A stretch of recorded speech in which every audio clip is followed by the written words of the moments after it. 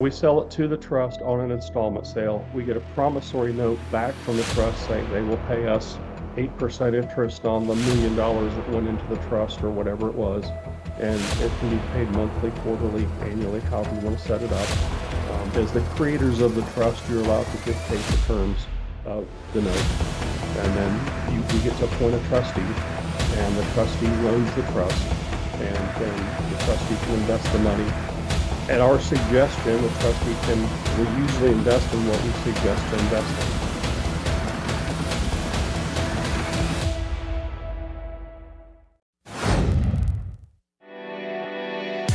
in. You're listening to The Azria Show.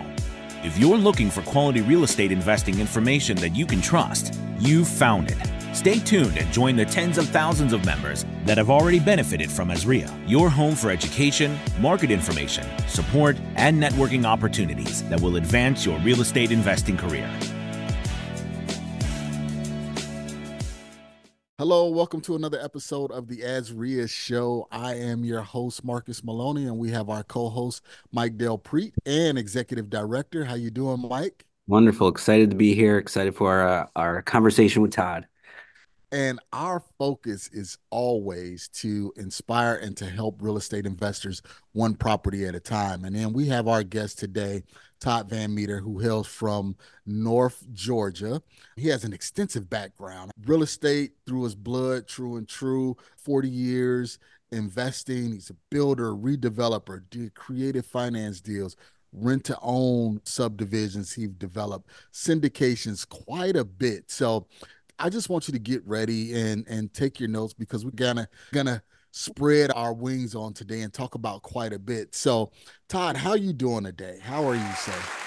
I'm doing wonderful. It's great to be with you all. I appreciate the opportunity to share some information that's hopefully helpful to the listeners. Yeah, thank you so much for being here. And not often do we have someone that's been in real estate for over 40 years. And I know that your experience, you have a lot to share with us. So let's go back. Let's take it back very briefly. How did you get into real estate? And what did you do like during those initial years? Consider myself very lucky. I discovered real estate at a young age. My family moved around a lot when I was a kid, and we lived in a lot of new home subdivisions. As a kid, I was always out climbing through houses under construction. When I was about 18, 19 years old, I started working in construction, helping builders and after school doing things and with builders and helping them on the job site and stuff. And I just developed a love for being around houses. So I actually went to college and majored in real estate and worked 3 jobs, mostly in real estate. While I was in college, I worked for property managers. I worked for builders. I actually worked as an on-site property manager for a year and a half in a 500 unit apartment complex. That'll teach you a lot real quick. Yeah. When you live amongst the residents, 24/7, 7 days a week, you see and hear it all. But it just gave me a lot of good, varied experience. So once I completed college, I knew that the real estate's what I wanted to continue doing.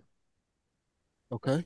All right. So you got the educational background and you were getting some hands-on experience. What was your first foray into your first acquisition, first property, and how did you manage it? What did you do?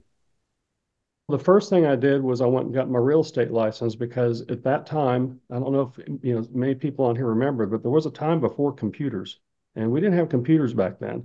We didn't have cell phones. We didn't have any way to get any information other than published books. So I thought I got to get my real estate license so I have access to those published books so I can see what's available to buy so I can try to find deals. We couldn't Google stuff or anything like that. So it was always all published books. And the amazing part was is that when the day those books became available, they were obsolete. That information had gone to print 3 to 4 weeks before the book was available. It was Mhm. already obsolete. You drive out to look at a property, and half the time it was already under contract or something else by the time you looked at it. So I got soured on that because it was so slow, and I got to see a house. And, oh, love this neighborhood. I'd love to buy the house and go out there, and it's already under contract. So um, I decided I would do it a different route. So I started looking for lots that were available because lots don't sell nearly as fast as houses do. And I had grown up around new homes. So I started buying lots and building houses on the lots. And that's how I got started into new home construction. And I've built a couple of hundred houses from scratch now. So that was probably my biggest impetus to starting. Okay. Now, where did you get the builder experience from? Because you don't go from just looking at houses to then just building them. So, where did that experience come from? I'd worked for three or four different builders while I was in college, helping them with a lot of their punch out stuff, fixing things that were wrong with the houses, meeting their subcontractors on the job. And just in that, after 4 or 5 years of working for other builders before college and during college, it gave me the confidence that I could do what they were doing. Okay. Because I'd been around it enough, and I'm always just been like a sponge. I ask my parents, ask my sisters. I'm always asking questions. And so everywhere I was, every job site, I was always in questions. How are you doing that? Why are you doing that? Was there a different way to do that? Why do you do it that way? So I was always soaking up the information. And I had the confidence.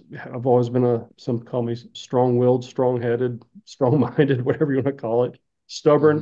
Mm-hmm. And so I just knew I could do it. I figured if and actually, the very first house I built, I hired two guys and we actually framed it. We roofed it. We put the siding on it. We put the cabinets in. We paint. We did over 50% of the labor in it ourselves with our own hands. And there's no better way to learn than that. Just be out there with a hammer in your hand. And Yep. and, and the main reason I was doing it that way, it was less expensive. And when you're starting out, I had nothing. I was trying to save every dime I could. So I days, nights, and weekends, I'd be out there doing as much of the work as I could to get it built. I think that's a great point, man. I think we miss that a lot in today's age where it's you went and worked for someone, you learned the craft, you learned from their mistakes, right? And then you went out and did it yourself and Yep. you got that hands-on experience. I think people look for the fast way sometimes, right? Just want to be the entrepreneur, just want to jump in and get big, so to speak. But I think that's what we need more of that apprenticeship, internship stuff in our business. Yeah, that's what it used to be. There was apprenticeships and a lot of things that you could do. And like even to be a butcher, a meat shop and stuff like Mhm. that. And you just don't see those kinds of programs. If they're still there, they're certainly not promoted or being talked about much. And that's sad because there's some really great trades and some really great careers out there that people could be doing because college is certainly not everybody, and college has gotten ridiculously expensive.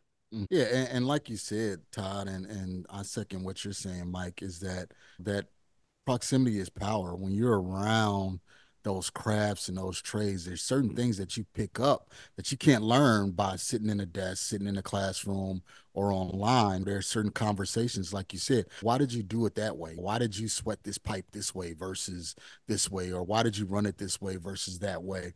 And that's how you really become a master craftsman, is by years of experience and years of hands-on in the dirt, in the muck, in the mire, and really learning it. So that's how you became a master builder. And you built over how many houses, Todd? We've built about 150 so far. Okay, so 150 houses. And a lot of people in this day and age will say, okay, let me sit down at a computer and let me see how I can learn how somebody else is building a house versus saying, you know what?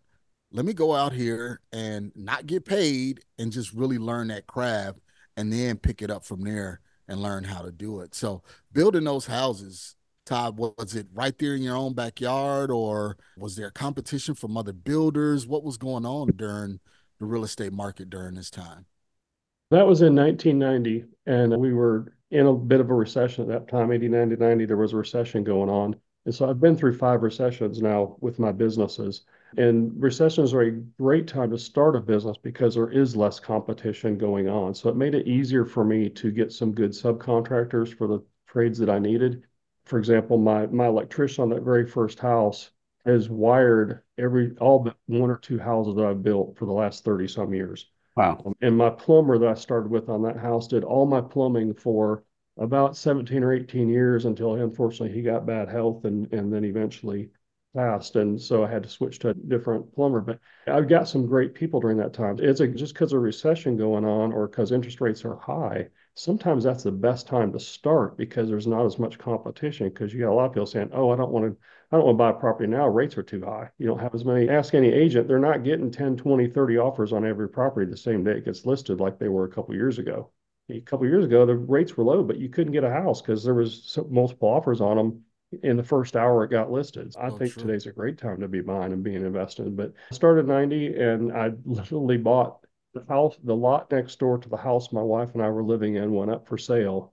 and I made an offer on it and bought it. So it was literally in my side yard that I did my first house. So, a I could question like walk out my garage and across my front yard and I'd be at the job site.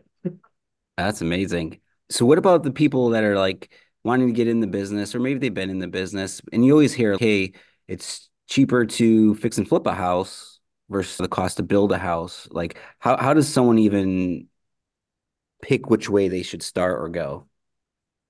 I think a lot of it depends on your personality and your interest. What Hmm. excites you? What do you want to do every day? For some people, I hear from a lot of former rehabbers, their biggest thing is everything was a mess. It's just dirt everywhere. Everything, I tear out a piece of sheetrock and there's rotted wood behind the wall. And that kind of stuff would disgust them. If that disgusts you, then rehabbing is probably not for you. But there's other guys have been rehabbers and do very good at it who they pull out and see rotted wood and they said, I'm going to make a lot of money on this house. I used to hear a real estate agent tell a story. Talk about the dead dog house. He got a call from another agent saying, would you come make an offer on this house? I can't sell it. And there was a dead dog in the living room. And he said, nobody will even go in the house. It smells so bad because this dead dog is in there. They're like, I'm not looking at that house. And so he said, dead dogs make you money. And he bought that house cheap because nobody else would make an offer on it. Got the dog Hmm. removed, got the smell out of there, and made a lot of money off that house. So it's like that. You need to find what suits your personality. And some people like brand new everything. And that's the case. You probably shouldn't be a rehabber because you're probably going to overspend on that rehab. There's Yeah. a lot of horror stories out there that people had a great rehab project and a great potential, but they spent way too much money on it because they wanted new cabinets, they wanted new countertops, Hmm. they wanted all new flooring instead of working with what was already there. And they sold it and it was beautiful, but they didn't make any money on it. What was the point? True. You just struck a vein in a chord with me. One of the last houses I Sorry did. about that. Nah. I mean to get But personal. yeah, but it was a lesson learned, and basically it happened.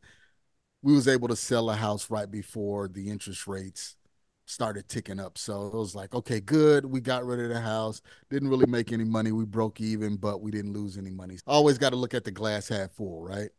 That's right. And sometimes breaking even on a house is a fantastic thing to do because if you sometimes you had a property that, oh my, how am I ever going to get out of this deal and make any money on it? And if you can just get out and break even and you're out and now your energy can focus on the next deal. Mm-hmm. Yep. Sometimes breaking even is a fantastic thing to do and just move on. That's right. And that's the way I was looking at it. I was like, you know what? We got the offer that we wanted. We break even. Let's get rid of it and keep moving. And that's what we did. Those learning lessons are priceless in those break evens. And they are. That's They are. right. You remember those lessons, don't you? You do, Mm-hmm. for sure you do. Yeah. One thing I do want to tell people though is when you have those lessons, the best thing to do is just get back on a horse. Don't sit there and Yeah. dwell over those lessons. Don't look at the mistakes that you made. Yes, you want to analyze everything, but you want to say, okay, the best way for me to get back out there is just to go and buy the next house and get right back to it. And that's what I did. And Todd, with you, you were building these houses and doing these buildings. Why did you decide to do the rent to own model or build to rent model because you were building these houses and then decided to keep some? Well, thanks for asking that question because that's not something I get to talk about very often. But I started building in 1990, and in 1994, I decided to start putting some of them up for rent, the brand new houses. And the main impetus was one of the customers I built a house for, one of the first custom homes I did, built them a three-bedroom house, nice little house. And 2 years later, they called me up and told me that they needed me to build them another house. Could I build them another house? I said, what? I just built you a house 2 years ago. Wife was pregnant. They needed a fourth bedroom. Mm-hmm. Mm-hmm. The house wasn't going to work anymore. So I built them a second house. And when they sold the first house I built them, it had been 2 years. They made more money in that 2 years of owning that house than I made building them the house. And it took me 5 or 6 months to build the house. We built it in the middle of a blizzard that year. And I did 5 and 6 months worth of work on it, but they just owned it and made the payments for 2 years and then sold it. And they made more profit off of that. And it was all tax-free profit Right. than I made. They made about 3 or 4 times X after tax what I made building the house. And a little light bulb went on. I said, I need to start keeping some of these houses. I'll make a lot more money.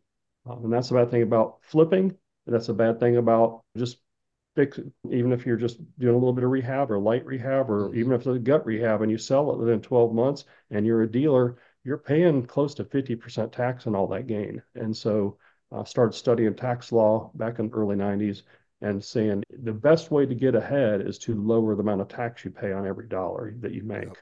By keeping a house long term in at least 2 years and then selling it, your tax rate gets cut about a half if you sell it and do pay the taxes. And then there's other strategies that I also teach where you can sell and defer all the taxes and roll the money into another investment. It was some of those reasons why I start keeping them and keeping them long term.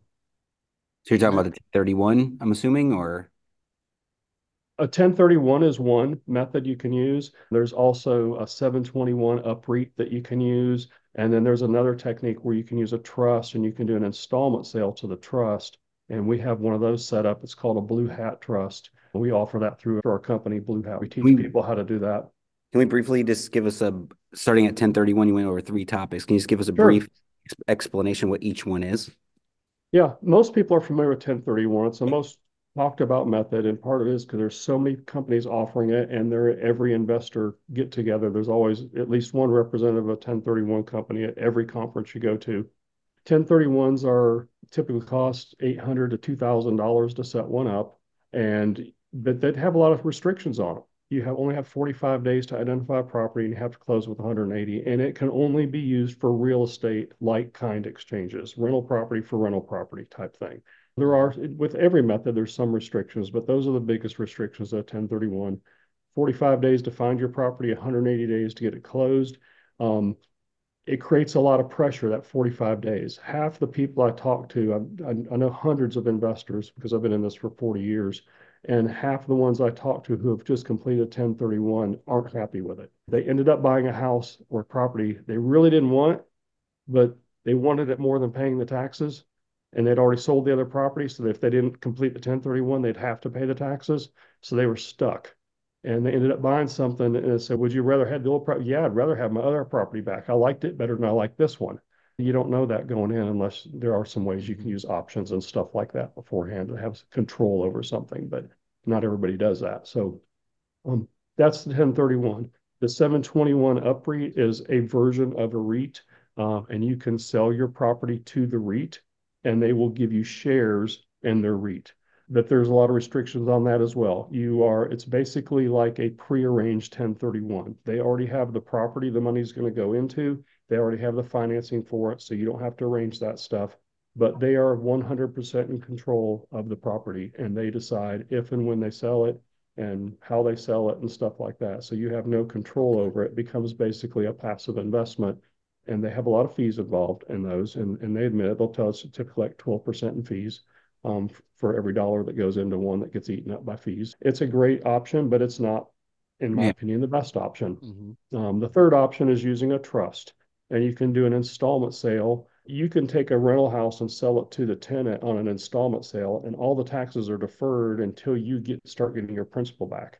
And you only pay taxes as you receive your principal back. If you happen to structure that as interest only, a loan to your tenant, then you'll be deferring those capital gains taxes indefinitely until at some point you start getting some principal back. And that could be 10, 20, 30 years down the road. We take it one step farther and we use a trust and we sell the properties to the trust and then let on an installment sale to the trust, on an interest only installment sale to the trust. And then the trust turns around and sells the properties. The trust invests the money in other investments, and it's not limited to just real estate, although our trust invests mostly in real estate because we are real estate people and like real estate. But the trust can invest in stocks, bonds, mutual funds, ETFs. It can invest in REITs. It can certainly invest in more real estate if you want to. It can also invest in businesses. A lot of people invest in lending businesses and do hard money loans out of the money from their trust. So can I ask you, so I just piece it together and everything. So we have Todd LLC owns rental property. Todd and his wife maybe have a family trust, if I'm correct. Your It's not a trust, family trust, but it's a trust. Yeah. okay. So it's owned by you, all right? So your LLC sells it to your trust. Correct. And is there on an installment sale, assuming seller financing? Is that what you mean by that? We sell it to the trust on an installment sale. We get a promissory note back from the trust saying they will pay us 8% interest on the $1 million that went into the trust or whatever it was. And it can be paid monthly, quarterly, annually, however you want to set it up. As the creators of the trust, you're allowed to dictate the terms of the note. And then we get to appoint a trustee, and the trustee runs the trust. And then the trustee can invest the money at our suggestion. The trustee will usually invest in what we suggest to invest in. Got it. So yeah, what I'm Now, trying to wrap. if I told my trustee I want him to take the full $1 million and go buy Bitcoin tomorrow, I hope my trustee would push back and say, wait a minute, that's not a good idea. Number one, you're not diversified. Number two, who Yeah. knows what, you could lose all your money if Right. Bitcoin drops a little bit. So Now I was just trying to follow the breadcrumbs because so it's like your LLC sells to your trust and the trust sells to the end buyer. So yes, when your trust buys it from your Todd LLC, say it's $1 million sale, it could be whatever term, zero down, interest only, whatever you come up with. So there's probably no money exchanged, just it's just terms, right? correct. So now the trust owns it on terms, and now they maybe go find the end buyer at hypothetically 2 million, and then they sell it to them on terms and maybe with a down payment, something more advantageous. Is that, am I, I just want to make sure I understand. Yeah, that's basically exactly how it Okay. works. Most of the time, the trust sells it to the end buyer. It's typically about the same exact price of what you sold it the trust for, because you Okay. want to maximize how much of your profit goes into your trust and how much your promissory note is, because you are relinquishing control of your properties to the trust. You have no control over them anymore. Mhm. Your only access to that money is from that promissory note that the trust gives back to you. So you want to maximize that so you can maximize your return for your years of hard work of building those properties up and that type of Interesting. things. Yeah, That's that's awesome. great. Yeah. Todd, who is somebody that should do a strategy like that? Because I know you Well, said with your service, Blue Hat, you guys do it. mm, So is there a right. particular client that you look for in order to do this with, or what's that? Obviously, anybody who's wanting to exit, like my wife and I, after 30 plus years of doing property management, we decided that what I'm about to turn 60. I plan to live to past 100, and I don't want to be managing properties when I'm 80, 90, and 100 years old. My original exit strategy was I'll keep all these properties. When I die, my kids can inherit them at the stepped up basis, and then they can turn around, sell them, or do whatever they want. As we are as a living older and older now, and our potential, for health and longevity is increasing. I know a lot of investors who are in their 80s and 90s and still have their rental houses, and they're struggling to manage them in some cases. And their kids, a lot of times, don't even live near them. They've moved Right. off to, one example is kids are one's overseas somewhere and one's up in New England. They're not around to help them with anything that needs to be done with the houses. It becomes a struggle if you start to have health issues to manage these properties, because it's even a struggle for some people. They get in that age to go out and meet somebody just to sign a lease and do that type of things because maybe they can't even, are struggling to drive. This is a great exit strategy for somebody like that who's had properties for a long time. They're getting older and they're maybe starting to have some health issues. They're having health issues and they're not that much older and just struggling to manage their properties. But increasingly, what I'm finding is a lot of our clients are people who bought and started in the real estate investing business after the downturn. They bought houses in 2010, 2011, 2012 when you were getting houses at 50 cents on the dollar. And now Mhm. some of those houses are worth 3 and 4x what they paid for them. And they're scattered all over. And one guy I had lunch with him last year. He said, were old houses when I bought them, and they've just gotten older the longer I've kept them. And I'm tired of all the repairs. I'm tired of the calls from the tenants. What I really like is I really like managing my 3 Airbnbs I have. He said, those are fun because when I go visit those, I'm in Gatlinburg, Tennessee, or I'm at the beach somewhere Yep. visiting my property, and that's fun and that's exciting. So he's exiting, he's selling his houses, he's taking all the profits, putting it in the trust to defer the tax, and then he's reinvesting the money into brand new build Airbnb properties in places he wants to go with his family. And so he's still going to be full time in real estate, but this allows him a way he can transition from one asset class or from one location, or maybe from a lot of investors that have three or four or six single family houses they got started with, and maybe a couple of duplexes, and maybe they got a couple of mobile homes they bought, and they got a little mini storage warehouse, and they're scattered all over the place. And there's different marketing, there's different leases. It becomes a lot of investors when they start just want to get a deal done, and that's great, and I applaud them. Get a deal done, but 4 or 5 years later, you need to set point. You need to start focusing on what you want to concentrate on, or you will end up like some investors I'm working with now. They're 20 years in and they're frustrated because they can't figure out which way to go every day. So I know I need to go. I know there's trash at the mini warehouses I need to clean up because the guy moved out. But I know I need to go this direction and check on this house. And they've got so many different directions to go. It becomes frustrating to them to run the business. That's why I suggest to them, how about you pick your favorite one and keep it? What is it? The houses? Is it the mini warehouse? What's your favorite property class to own, or your favorite location to own? I was talking to another investor. He's got 5 rental houses. They're all in 5 different states, and every one of them requires an airplane flight to get to for him to go see it. I said, okay, you need to pick one location and focus on one location. So you're taking 5 flights to go check on 5 houses. That doesn't make any sense. You better have those 5 houses in at least one city. If you got to get on an airplane, at least you can go see all 5 of them when you buy a plane ticket. That's a way you can transition. You can use the trust to help you transition and not have the time restriction of the 1031. Now, I've got nothing against 1031s. If you happen to have a house and and it's got $200,000 equity in it, and you want to use a 1031 to split that equity up and buy 2 or 3 more houses, it's a great strategy for that. But with the time restriction, it makes it tough for a lot of people to be able to do it. Does. Wow. It's a lot of good information right there, Todd. I mean, and I hope you guys that's listening that you're closely paying attention, because those strategies can help you, like you said, condense your portfolio to focus on what you exclusively want to do versus, like you said, when you're younger, you're like, I just want to get a deal. So if it's a deal over here or a deal over there, as long as I got deals going. But once you start getting a little bit more seasoned, then it's like quality of life. What do I want to do to make my life easier? Because for most real estate investors, that's what they get into real estate for, is how can I make my life easier and gain that passive income?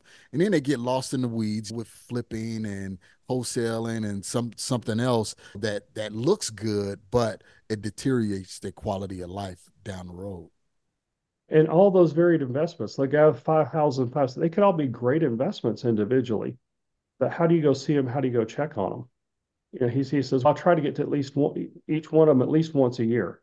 But that doesn't always happen because he's got 2 little kids and he's got a W-2 job. So sometimes I don't get to house for 2 years. How do you keep up with what's going on there, what's changing in the neighborhood, whether you want to keep holding Right, it and right. stuff like that? They can be great investments, but just to give you an example, I focused my investment. We were up to 84 properties that we owned at one point, and they were all, it would not take me longer than 20 minutes to get to any one of those 84 properties. Once I found a location, I would buy multiple properties in that location. I get to one subdivision, I might have 7 houses in that one subdivision. I might have 10 over in this other subdivision. I could literally in one afternoon, in about 3 hours, I could get in my truck and make a drive and go by every single property in one afternoon. That's the difference of being focused or getting scattered. And I also only had single family houses. And all my single family houses had the same wall color in every house. They had the same floor cover. They had the same color cabinets. I had one wall paint and one trim paint that I needed to Mm-hmm. touch up or paint any one of those properties. It's just keeping it simple. It saves you time. It saves you cost. I didn't have paint cans all over the place trying to figure out which can went to which house. Right, That right. one can of paint went to every single house. We also used one type of dishwashers, one type of water heaters, one type of stoves in all those houses. So if any of those needed parts, I had the parts in my basement to fix any of those things, Mm-hmm. or replacements. I've got like 10 extra dishwashers and stoves in my basement that I keep. So I just take one and swap it out if something went wrong. Didn't even have to wait for a repairman. So and Just so just a lot of things you learn with time. Over Yep. over time, you learn these things because time is your most precious commodity. So if my houses had been all over Metro Atlanta, and this is how I honed in on the strategy. I worked for a builder in Atlanta back in 1984, and Atlanta was about half the size it is now back in Mhm. 1984. But I worked for a builder there, and I my job was as I was the warranty guy. If people moved in and there was something wrong, I'd have to go find out if we were responsible for fixing it or not. And when people move into a brand new house, there's 50 to 100 subs that work on a house. There's inadvertently things that happen. They move in and they realize there's no trim inside the closet. The walk-in closet never got trim put in it or something like that. Or maybe it didn't get painted. So I'd have to go check on all that stuff.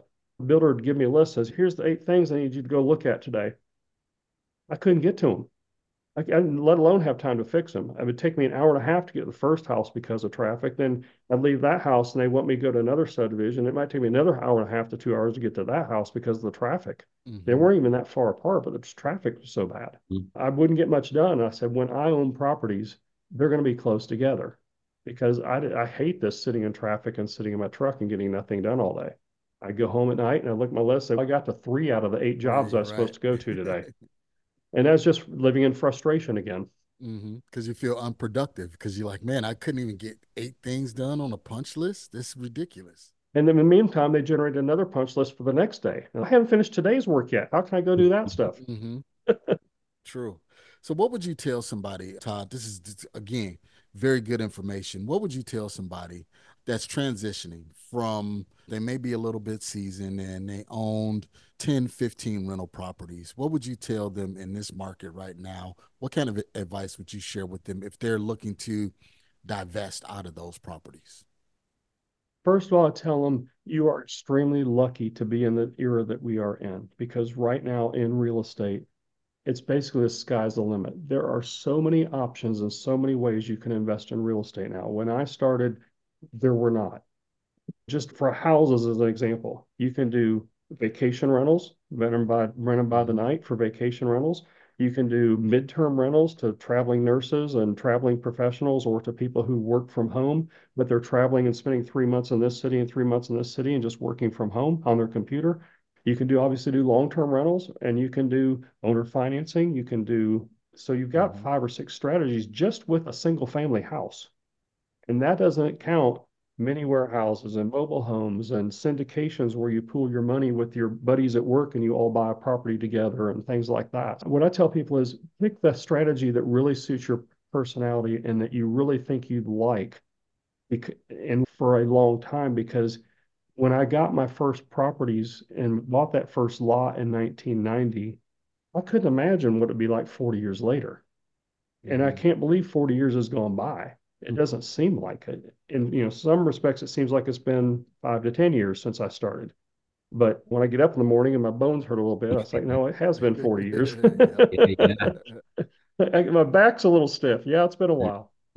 But time goes by quickly. The longer you have things, the more times you have to make trips to that house, it adds up over time. If you buy a house in the next city over and it takes you 2 hours to get there and 2 hours to get back, every time you got to move in or move out or you got to do inspection, you're going to kill a whole day going to that house.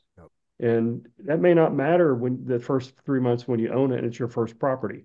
But when you've owned it for 20 years or 30 years, you get sick and damn tired of getting in the car and riding to that property. I can tell you, I've been there just working for other people that have properties scattered. I got tired of doing it, even though I was getting paid by the hour to do it.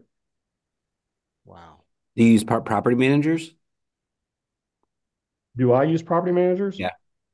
No, we've never used one. My wife and I started the business together, and she's helped me start managing the properties in '94 when we converted our first new home to a rental house. Awesome. And we just always done it ourselves. We had an employee or two over the years that worked for us. Most of them were usually like a part-time or 2/3 time employee. Some of them have other jobs and they just work for us 10, 20 hours a week and stuff like that. So we've pretty much always been hands-on. We interviewed a bunch of property managers at one point. We're considering getting a property manager. And then we talked to a lot of people who had property managers, and there's a lot of great property managers out there. There's a lot of bad property managers, just like any profession. But you do have to, when you hire somebody, whether it's an employee or a property manager, you still have to manage them. Right. Yep. And there's a lot more cost involved. Most property managers mark up. When the tenant calls them and says the AC is not working, they turn around and call the AC man, and he goes out there and he says, oh, it wasn't plugged in, but here's your bill for $75 for me going out there to find that the kid pulled the plug out of the wall if it was a wall window unit or something, and that's all that was wrong. And then the property manager marks that bill up 10% or 20% for handling it. And you get all of a sudden it's cost you $100 and there was nothing wrong. And those add up quickly. And Yeah. I'm a real numbers guy and a spreadsheet guy, and I look at all the percentages of returns and total returns and the month to months and all that kind of stuff. And that kind of stuff would drive me nuts if I saw that coming in. Mhm. I'd be like, "You're fired. I got to take it back over." Yeah. Awesome. Yeah. So you and your wife, Todd, built an 84 unit portfolio, just you and your wife, just being grassroots, building the houses, managing the properties, managing the tenants, and everything like that. What's one thing that you would tell somebody if they wanted to take blaze that same trail that you blazed? There are various ways to do it. Doing everything hands on yourself is not for everybody. I wear a hat every day, and it's almost always a blue hat, that's why my company is called Blue Hat Wealth. It's who I am, and it gives me an excuse to have a blue hat on every day because it's my company logo. But it's not for everybody wearing that many hats. It's really goes back to personality again. For some people, I know lots of successful investors that I don't even own a pair of work boots, may not even own a hammer, may not have ever painted a house before, and wear, loafers and dress pants when they go look at their houses. And because that's who they are and that's their personality. And they're gonna, if there's some trash on the floor, they're gonna call somebody to come clean up that trash. They're not gonna pick it up themselves. So it's your personality. And there's nothing Right. wrong with there's no perfect way or right way to do it. That's what I tell people all the time, that real estate is beautiful because anybody can do it any way they want to and be able to make money in it. You can make money umpteen different ways in real estate, and you can run it any way you want to, with or without property managers, houses versus apartments versus mini warehouses. There's so many avenues to choose from that surely there's something that almost everybody could find that they would enjoy. Question I have along that another topic is you've been working with your wife for what, 30 or the 40 years or the whole Right. 40? We've been married for 38 years, and God, she started working with me in the business when our second child was born. God, his wife is in the business with him. My wife is in the business with me. So any advice, it's working together on a daily basis, living together, working together. It's a lot there. Any Right. words of wisdom to everyone listening? It's in the same position. Yeah, because we needed It's just like being married itself is challenging. Being together with somebody we've been together for 39 years now, got married not long after we started dating. But just every relationship has its ups and downs. The number one thing is whether it's the business partner or your tradesman or your wife or your spouse or your significant other is communication. Just listening. And the key to listening is to actually be present when they are talking, which means you're not looking at your phone, you're not looking at the football game on TV, you're looking them in the eye and listening to what they're saying and hearing what they're saying. And when somebody else is talking, you shut up and listen. And I think that's one of our biggest things that change in society these days, and why so many things aren't as long term as they used to be, is that people aren't as focused anymore because there's so many distractions. Everybody has a phone in their hand. Some people have two or three phones in their hand.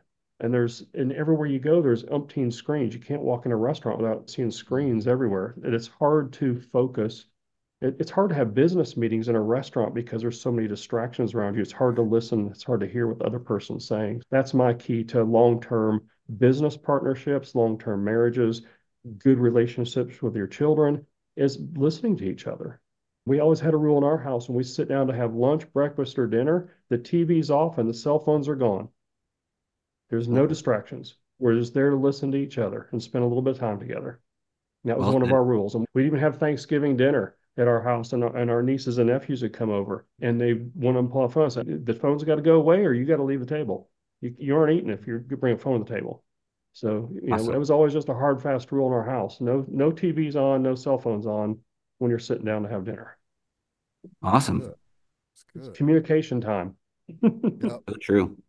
So Todd, how can we get to know more about you? How can we find you? Because I know you said that you run a RIA or a meetup back home in northern Georgia. How can we find you to glean some of this experience from me? 40 years Well, of you can email experience. me. You can go to my website, which is bluehatwealth.com. There's a link on there you can click that will send me messages, or you can email me directly, todd@bluehatwealth.com, and get a hold of me. I'm on some of the socials too. I'm trying to be on the socials more as I'm transitioning personally from being a very active, very hands-on manager and switching that money into being more passively invested and being less hands-on. I am transitioning into helping other investors, teaching them some of these techniques, helping them decide about shrinking down their portfolio or focusing on one asset class or focusing on one city. I'm helping investors like that. And I'm also helping investors to transition by showing them how they can defer the taxes so that they can transition and use 100% of their equity to transition. And Blue Hat Wealth is the website we use for doing all of that. Okay. Great. You guys know exactly what to do. You want to reach out to Todd, go to bluehatwealth.com, schedule some time with him. If you're looking to transition from more active investing over to passive investing, reach out to Todd. He'll definitely help you as well. So Todd, man, we really appreciate you being here. Again, 40 years of real estate experience is nothing to sneeze at, man. That's excellent. I got a lot of gray hair just from the 12 years I've been doing it, and it's wow.